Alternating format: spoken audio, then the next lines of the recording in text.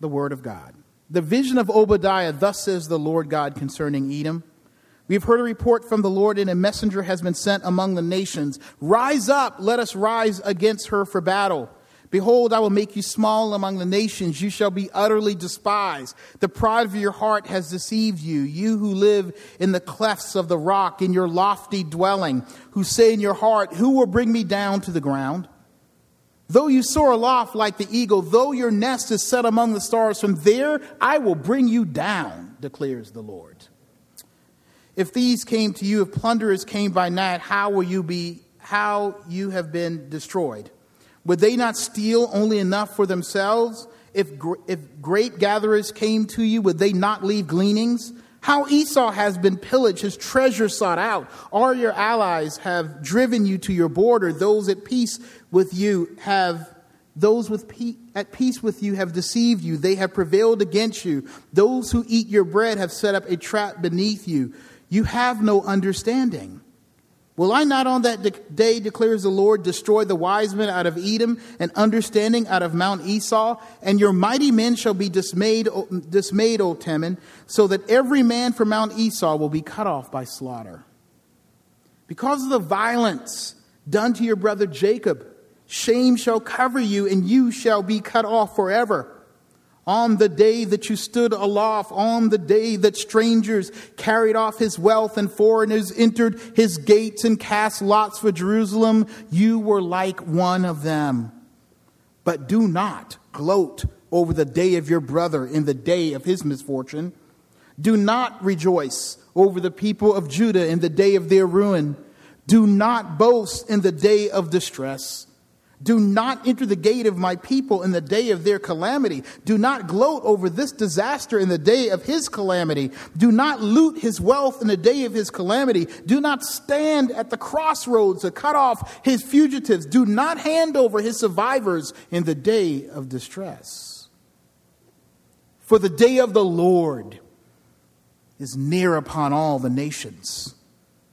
As you have done, it shall be done to you. Your deeds shall return on your own head. For as you have drunk on my holy mountain, so all the nations shall drink continually. They shall drink and swallow and shall be as though they have never been. But in Mount Zion there shall be those who escape, and it shall be holy. And the house of Jacob shall possess their own possessions. The house of Jacob shall be a fire, the house of Joseph a flame, the house of Esau stubble. They shall burn them and consume them, and there shall be no survivor for the house of Esau, for the Lord has spoken. Those of Negeb shall possess Mount Esau. Those of Shephelah shall possess the land of the Philistines. They shall possess the land of Ephraim, the land of Samaria, and Benjamin shall possess Gilead. The exiles of this host of the people Israel shall possess the land of the Canaanites as far as Zarephath. And the exiles of Jerusalem who are in Sepharad shall possess the cities of Negeb. Saviors shall go up to Mount Zion to rule Mount Esau, and the kingdom shall be the Lord's. This is the word of God. Good morning. I am Paul Major. I'm one of the interns. Let me stress the don't over-criticize thing. That's a really big perk about this. So if you have criticism, give it to someone else. I'm fine with you talking behind my back, just not to my face. And it also, in my defense, I picked a long passage because I'm just a disciple of Pastor Howard. So, preaching from the book of Obadiah, let me just dive right in. God has enemies. We sometimes find this impossible to believe because we'd rather believe in an all-loving, forgive and forget, Santa Claus kind of God. You know, he sees you when you're sleeping. He knows when you're awake. He knows when you've been bad or good, so be good, for goodness sake. But there's really not a threat about being bad. No one's ever really received coal, right? Santa is all around a good guy. And so that's the kind of God we like to believe in, but that's not the God of the Bible. God is unspeakably good and forgiving, and in fact, God is love. But it's for this very reason that he has enemies, because in our sin, we hate love. But who are God's enemies? In our day and age, it's as easy as turning on the news to see those we consider enemies of God. Some say it's the Muslims. Some say it's the atheists. I think it's Nick Saban. That's a football joke for those of you that didn't get it. Maybe it's the people at MSNBC, or maybe it's the people at Fox News. It's so easy for religious conservatives to label any opponent as not only their enemies, but God's enemies. It's equally as easy for religious liberals to claim intolerance as the enemy of a loving, gracious God. But if we go back generation by generation, who are God's enemies? Most recently, it's Al-Qaeda, right? I think it's actually pronounced Al-Qaeda, but I'm Southern. So it's Al-Qaeda. In the 90s, it was Iraq. In the 80s, it was Iran. When my parents grew up, it was communists. And when their parents grew up, it was Germans. It seems with every generation, the enemies of America seem to be equal with the enemies of God. But when you look at the Bible, you see that God's enemies are both broader than our cultural enemies, and yet more specific than a certain people group, a certain color, a certain language, a certain label. The book of Obadiah speaks to this because it shows the specific word of God speaking to a specific enemy. In this case, it's the nation of Edom, the Edomites. These are the descendants of Esau. Remember, Jacob and Esau were twin brothers. Jacob was the father of the Israelites. So these Edomites are the cousins of the Israelites. These are children of the covenant with Abraham, sons of Isaac, the promised son. Yet we read in Obadiah that they're the enemies. The Edomites have disgraced the Lord by abandoning their own family, their own people. And because of this, the Lord is promising destruction to the Edomites. But what did they actually do? Why the Edomites? You see, the land of Edom is next door to Judah. If you go in the back of your Bible and look at the map, you'll see here's Judah, and then there's Edom over here, sort of off the page.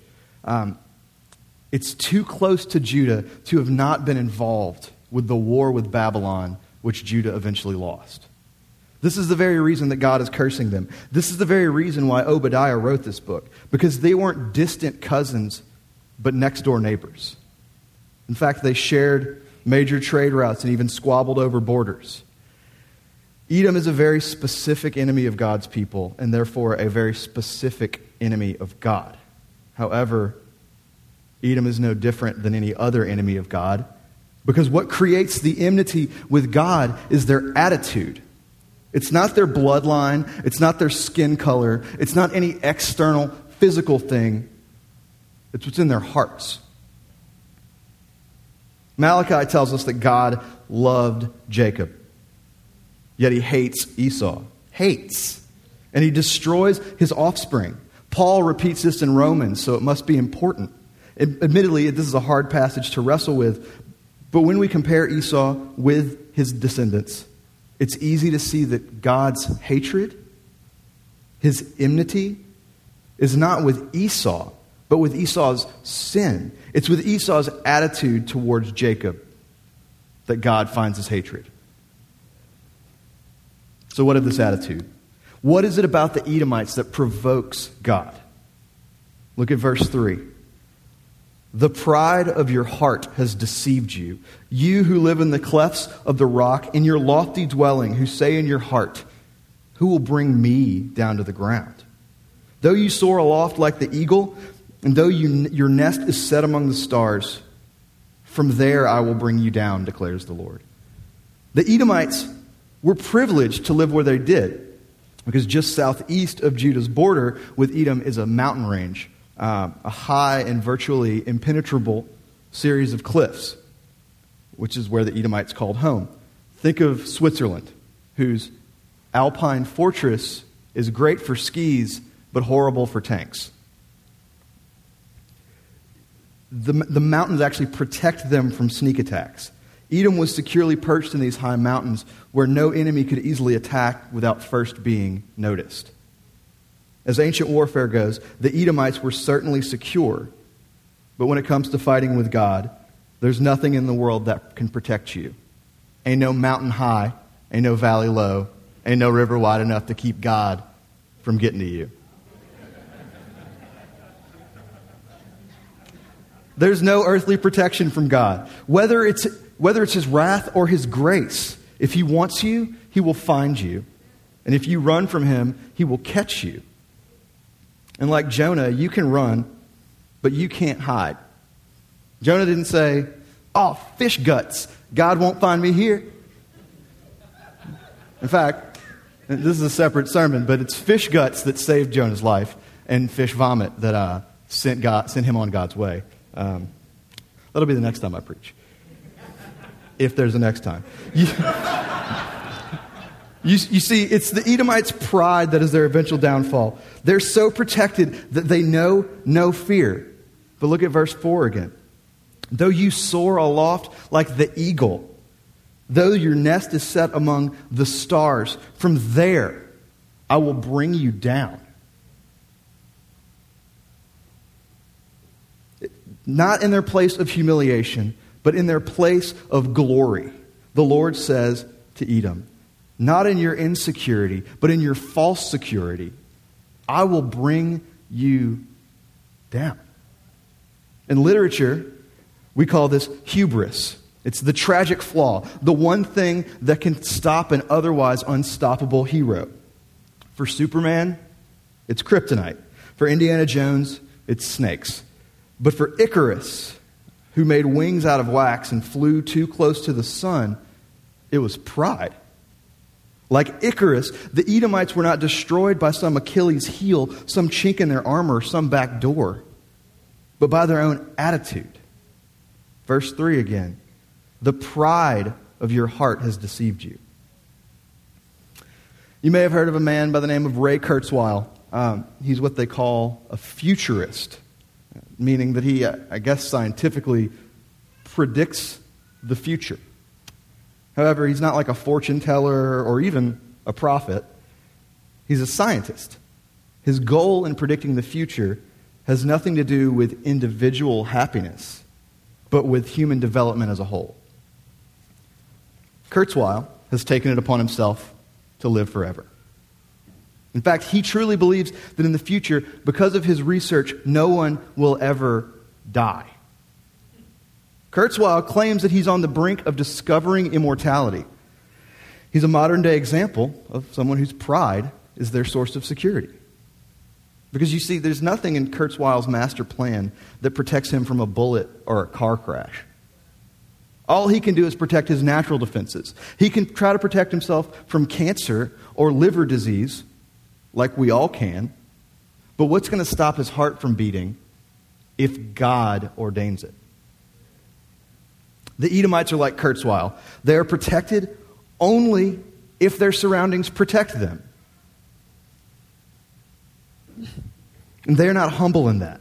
They do not thank the Lord for their security, but they actually challenge the Lord with it. Look at verse 8. Will I not on that day, declares the Lord, destroy the wise men out of Edom and understanding out of Mount Esau? Wisdom, knowledge, self-claimed security, it's no match for God. In fact, these things are given by God, and as Job proclaims, can be taken away by God. Blessed be the name of the Lord.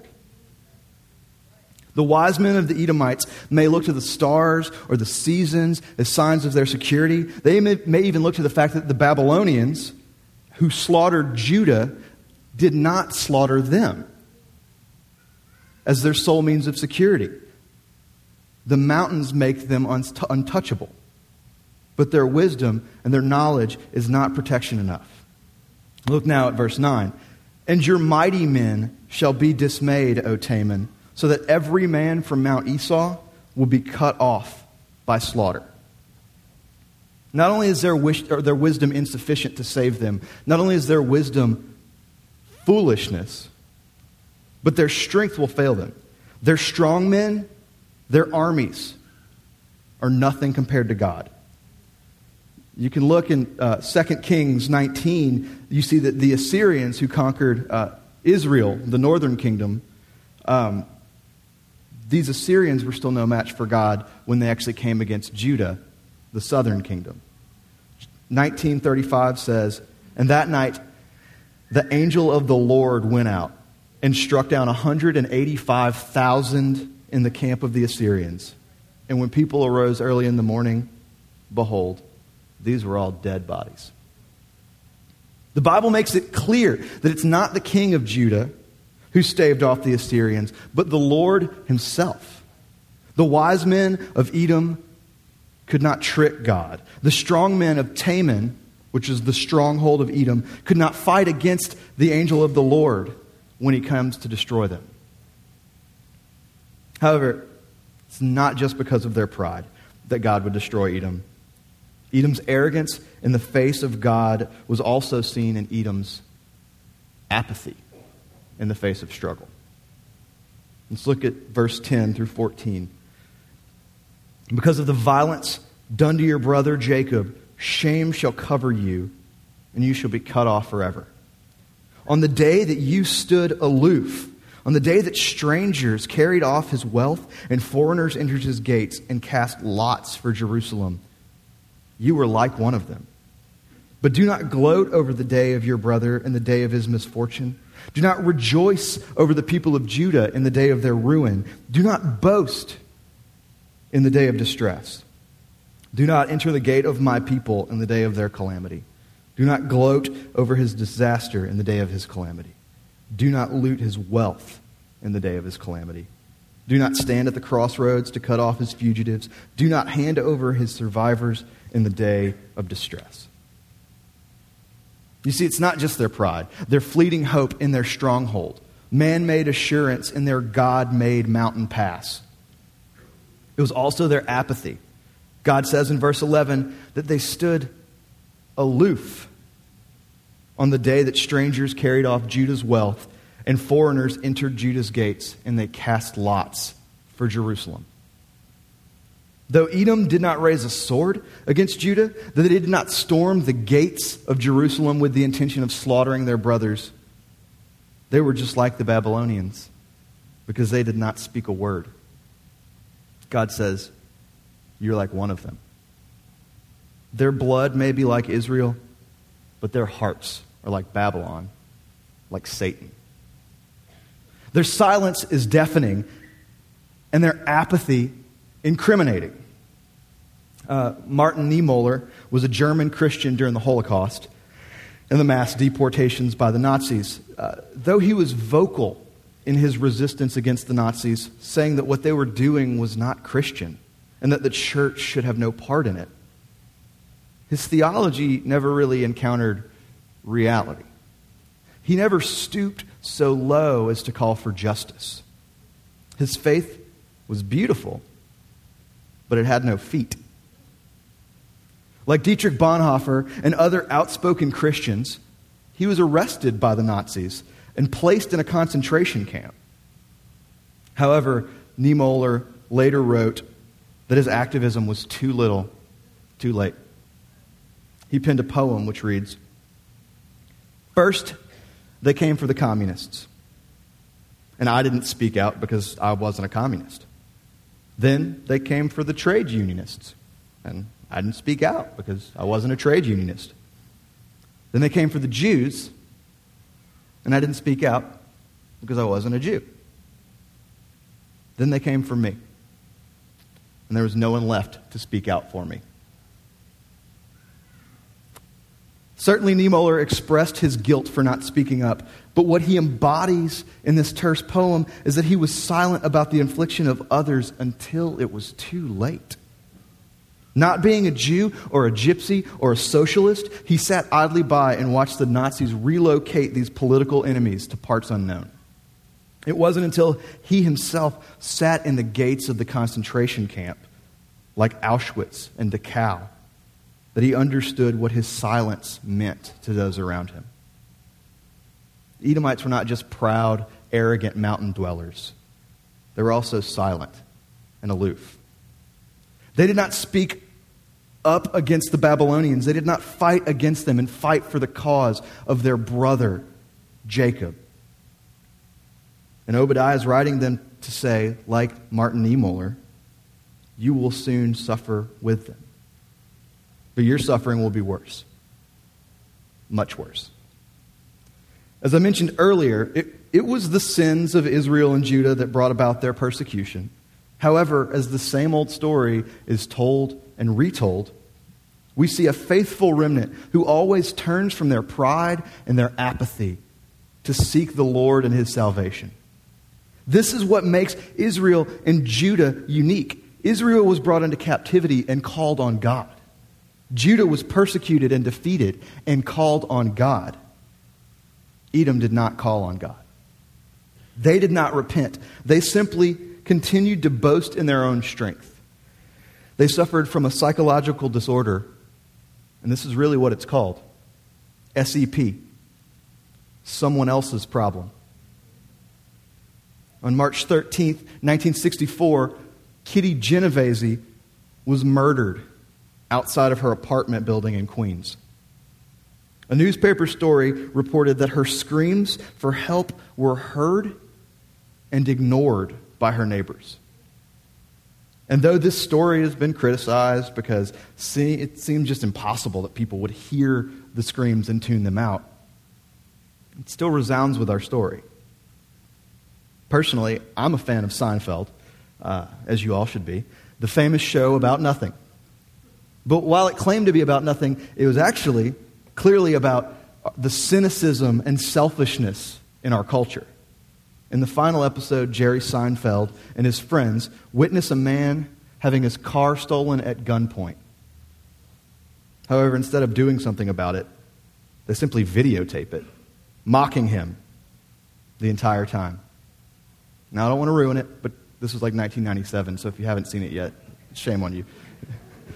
The rest of the episode shows them going to trial and eventually being put in jail because of their failure to uphold the Good Samaritan law. That sounds familiar, doesn't it? The Good Samaritan. I think Jesus said something like that. Jesus tells this story in Luke where a man is robbed and beaten and left for dead on the side of the road. By chance, a priest passes by, a holy man of Israel, the one you would expect to embody the grace of God and care for this man in his time of need.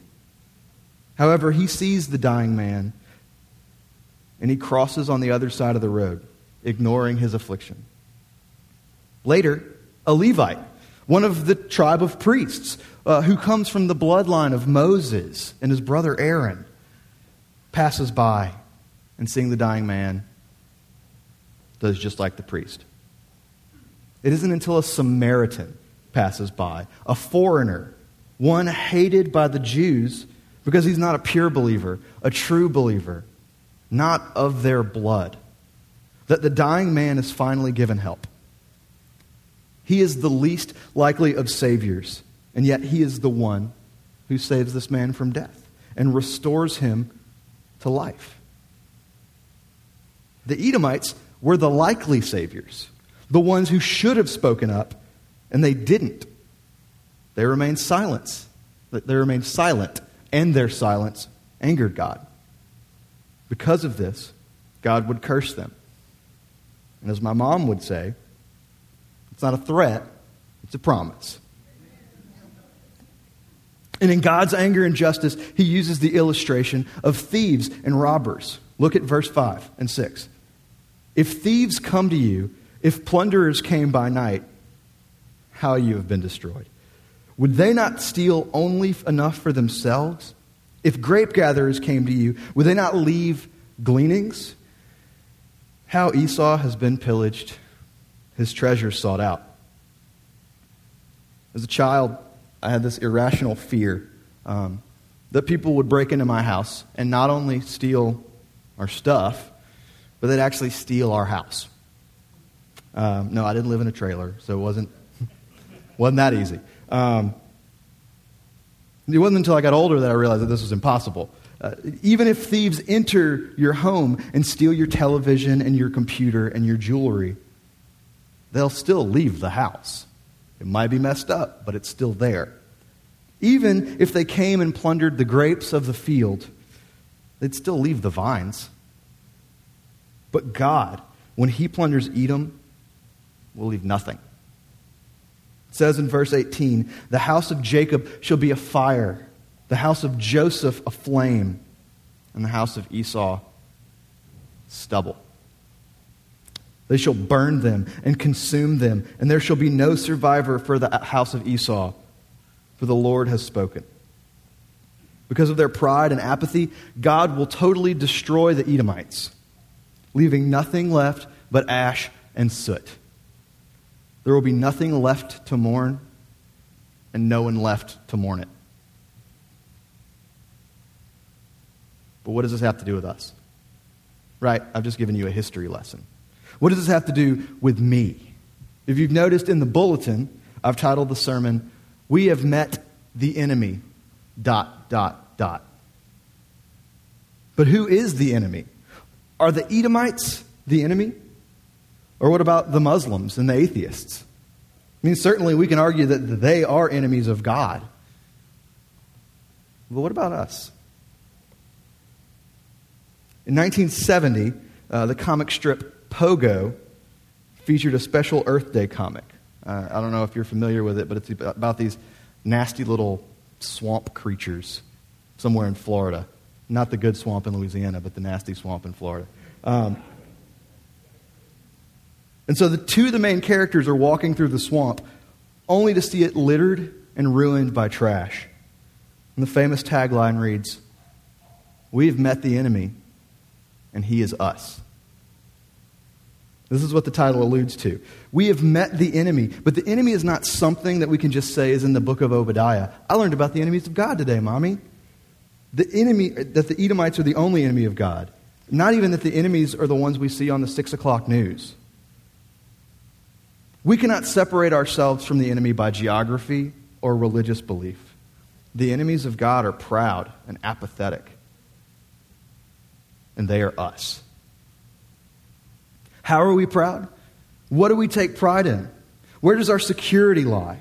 Is it in your job, or your bank account, or your marriage? Or maybe it's in something you want but don't have. A better job, more money, a good relationship, a relationship. Maybe if you get that, then you'll be fine and you'll be secure.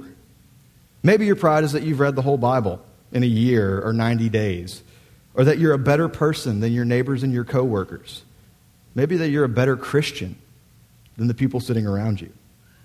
Whatever your pride is in, it's there that you think, not even God can attack me here. Like the Edomites who were safe and sound in their mountain cities, we feel safe and sound in the darkest places of our hearts. The places that we think not even Christ can shine his light here. We may idolize our reputation, worship our own God-given gifts. Or we may revel in the most secret sins. Totally protected from exposure, we feel safe behind locked doors to do things in private that we would never do in public. These are our strongholds, and they may be strong enough to hold back our friends and our family and even our own good intentions. But they're not strong enough to keep God out. And what about our apathy? A few weeks ago, turned on the TV and heard, like most of you, the news of a shooting at a Colorado movie theater. The news itself was shocking, and I even felt terrible that we live in a world where things like this happen. But like Martin Niemöller, the theological hurt never really met the physical hurt. I was somewhat apathetic about the whole thing until I found out that I knew somebody in that theater. A girl I used to go to church with. She happened to be in that particular Colorado theater at that particular time. And she was one of the ones that was wounded. My sudden empathy was really and truly it was only because it became personal. Before, it was just apathy. Now, certainly this is an extreme case, but I use it here as an extreme so that we can then look to where else does our apathy come into play. First, there's the general apathy that we have towards those who suffer in the world. Those third world countries where the children are starving, sure, we care about them. We even have a picture of sweet little Ndugu on our refrigerator just to prove it. But what about the suffering in our own community? In our own neighborhood? In our own church? What about the suffering in our own home? When was the last time your heart was broken by the suffering of others? Or even the well-being and salvation of prisoners. If it weren't for Tom Fisher getting up here and telling us about Kairos, I probably wouldn't have remembered that they're doing a remarkable thing in the lives of convicts. I probably wouldn't have remembered that Kairos even existed. If you had asked me, I would have. But I certainly would not have felt the need to pray for these men that are being ministered to, as well as to those who are doing the ministry. Why? Because I'm apathetic. If it doesn't affect me, I don't care. What about the things that should affect us and don't? Like the consequences of our own sin in the lives of those we care about. How our sin affects those we sin against. We don't really care if our selfishness hurts someone else because we're selfish. We don't care if our laziness or bossiness or absent-mindedness or silence affects anyone, right? Not until you get caught. Not until it hits the fan. Not until you have to console the unconsolable because of how you screwed up. We're apathetic. What about the Great Commission? You know, our duty to share the gospel, to witness, to testify. It's always so much easier to just chicken out, change the subject, dodge that bullet. I mean, that's not apathy, is it? A college minister once told the story of an atheist who, when confronted by the gospel, said that you must really hate someone to not share this with them. What he meant was that when you pass up an opportunity to share the good news of Christ with someone, you're essentially saying that you don't care if they go to hell. And this doesn't mean that we should just go out here and start banging on doors, because I do think that relationships are an important part of this. But it does mean that we shouldn't be like the priest and the Levite who passed the dying man, assuming that someone else will come along and save him. Or if he's still there on my way back, I'll pick him up.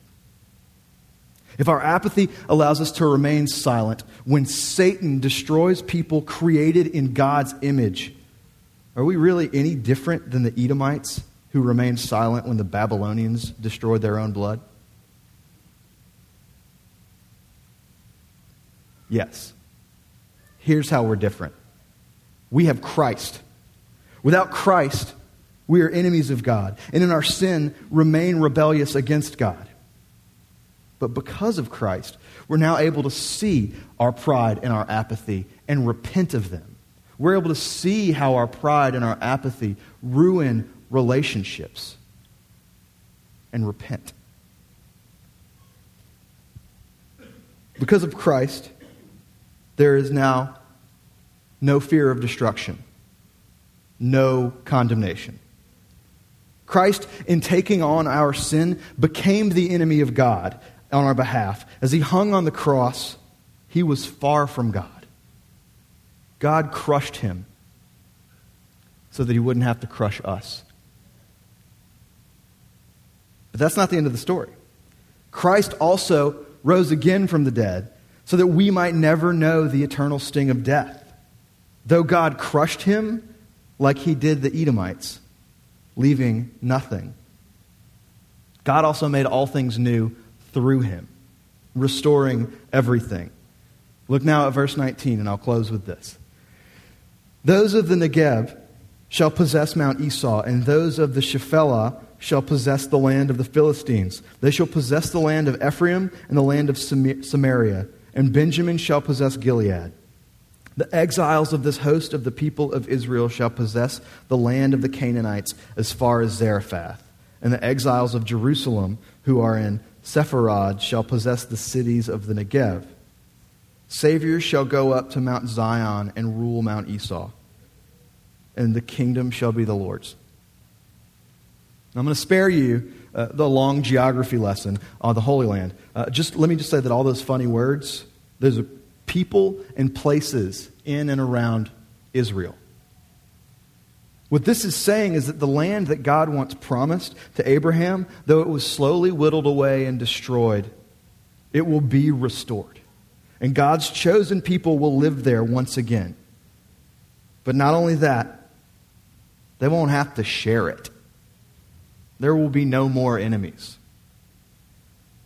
The enemies will be done away with like Edom. There will be nothing left. God's wrath on his enemies shall be a flame, a fire which will turn his enemies to stubble. Through Christ, God raised, R-A-Z-E, raised the field of sin, setting ablaze all of our pride and apathy.